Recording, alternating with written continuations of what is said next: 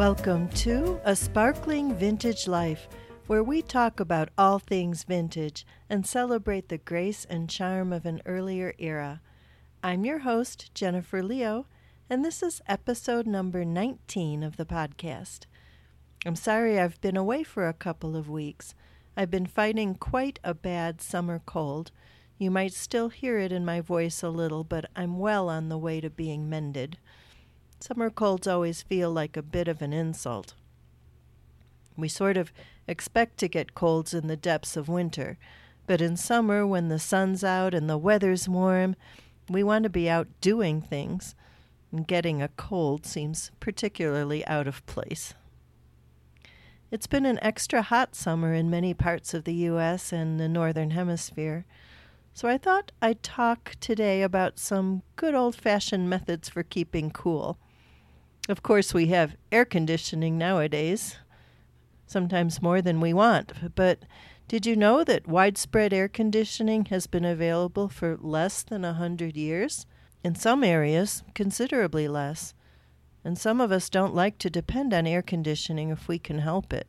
So here are some tips I've found in my research of old books and magazines of ways our ancestors beat the heat.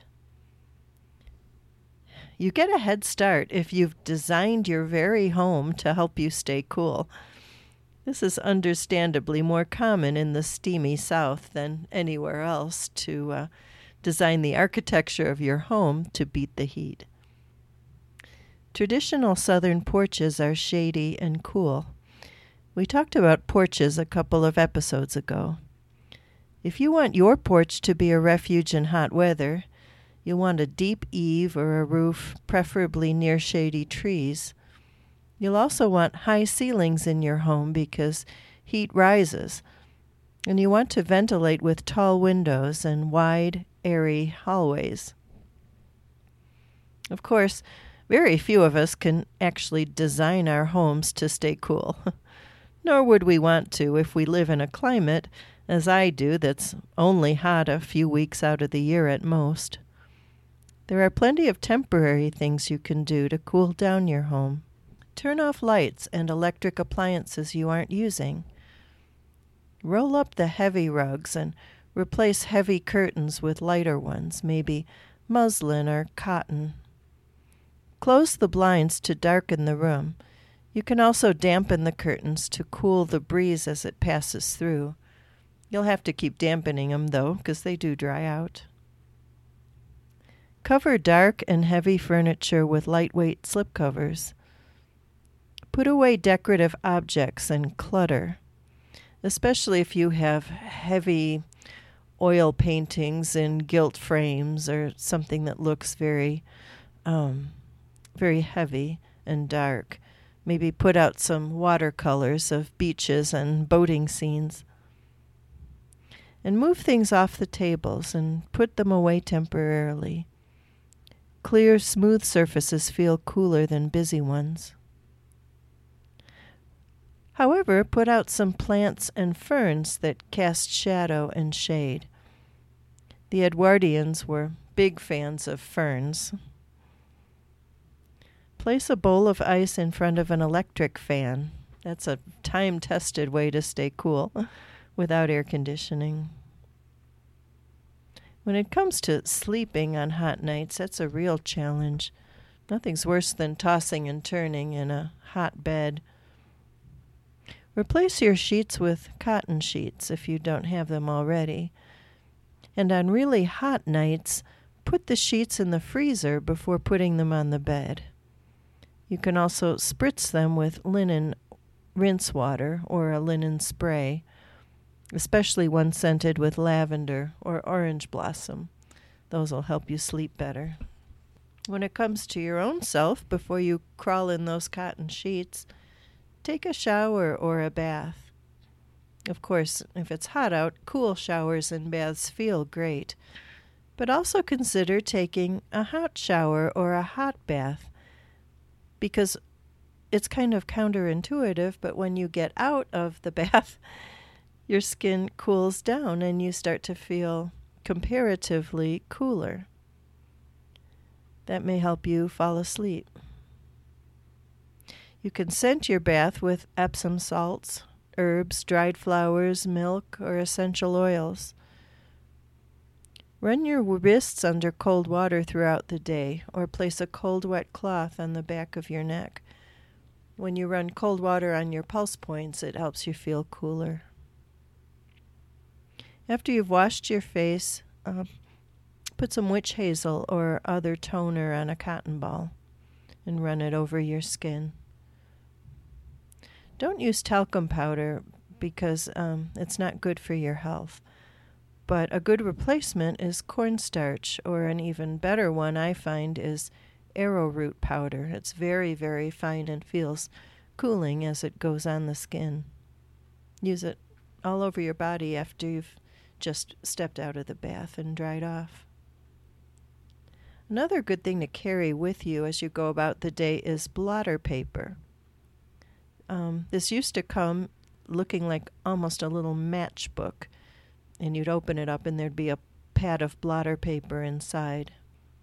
I know there's a couple Japanese companies that still make them, and if you look, you should be able to find them. And they're great for blotting up perspiration and oil without disturbing your makeup too much. Whether you use moisturizer or not in hot weather kind of depends on the climate where you live. If you live where it's very humid, you may want to skip it altogether, or maybe just use it in areas that really need it, like around your eyes. But if you live in a drier climate, you'll definitely want to use moisturizer. Another tip is to put your skincare products in the fridge, and that way when you put them on, they feel cool. Another tip I ran across was to put your metal jewelry in the fridge or the freezer before you put it on. I haven't tried that one, but it seems to make sense and make it feel cool as it goes on. As far as your hair goes, if you've got thick, heavy hair like mine, do pin it up and get it off your neck. Having it around your neck is like wearing a wool scarf. Also avoid blow drying or using curling irons or other appliances that generate heat, or try using them just at night so you don't get unnecessarily heated up. When it comes to what you wear, skirts are a lot cooler than pants in hot weather, and loose-legged pants are cooler than tight ones. Loose clothing in general is cooler than tight clothing, and lighter colors and natural fabrics that breathe feel better against the skin on hot days. Sandals and strappy shoes are better to wear than heavy ones. Most of my friends really, really like flip-flops. Those aren't enough support for me, but I see the attraction. Other accessories you might want to choose on a hot day are a brimmed hat to keep the sun off your face, sunglasses, and the old-fashioned paper fans that women used to carry all the time. They still come in handy now and then. When it comes to what you put in your body, you want to hydrate regularly, and water is best for this, just clear, cool, fresh water. Of course, you can cut up fruit in the water if you want to make it a little more interesting. Eat lightly, lots of salads and fruits and vegetables, which is probably what's going to sound most appealing to your appetite in hot weather anyway. Avoid salt, alcohol, caffeine, and fatty foods, all of which can either constrict your blood vessels or just take a lot of energy to digest when you're already feeling kind of hot and sluggish. Another tip for how to keep cool without air conditioning is to read cold books. And by that I mean books with lots of descriptions of winter. One that pops into my head is Winter Solstice by Rosamund Pilcher. I love that one, and it takes place in winter and has lots of delicious descriptions of winter weather. Dr. Zhivago is another classic with lots of winter scenes, or Jack London's Call of the Wild, or some of your favorite Christmas stories, which have little match girls freezing in the cold. Might make you feel a little colder, too, in sympathy. And my final tip for how to thrive in hot weather is to try to keep a serene and calm schedule versus a frenetic one that has you running around. Move slowly and gracefully rather than darting from here to there. Unless, of course, you're exercising on purpose and working up a sweat, in which case, go for it. How about you? What are some of your favorite time-tested ways to beat the heat? You can let me know in the comments at sparklingvintagelife.com/podcast under episode 19. And while you're there, you can also sign up for my newsletter, so you'll always be notified when there's a new episode. And I'll be back in a moment with today's Grace Note.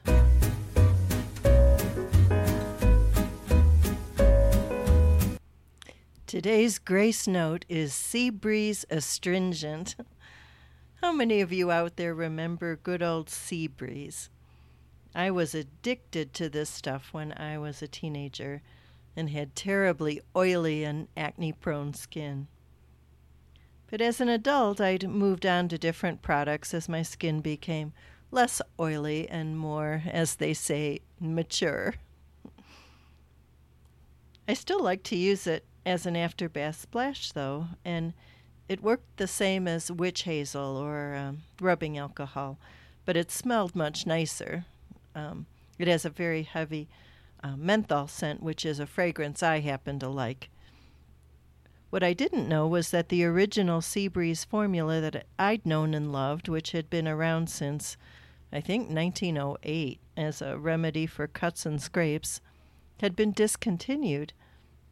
Apparently, it was considered too strong. It actually stung people. Wimps.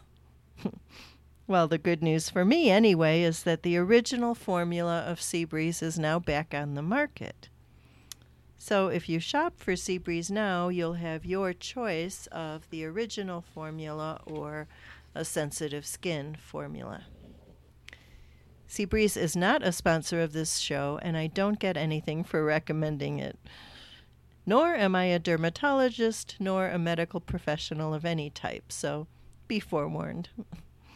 I just remember liking it a lot, especially in hot weather. And I thought you might too, since we're talking about ways to beat the heat. Just keep in mind that Sea Breeze is very strong in the original formula, and if your skin tends to react badly to alcohol-based products, you'll probably want to steer clear.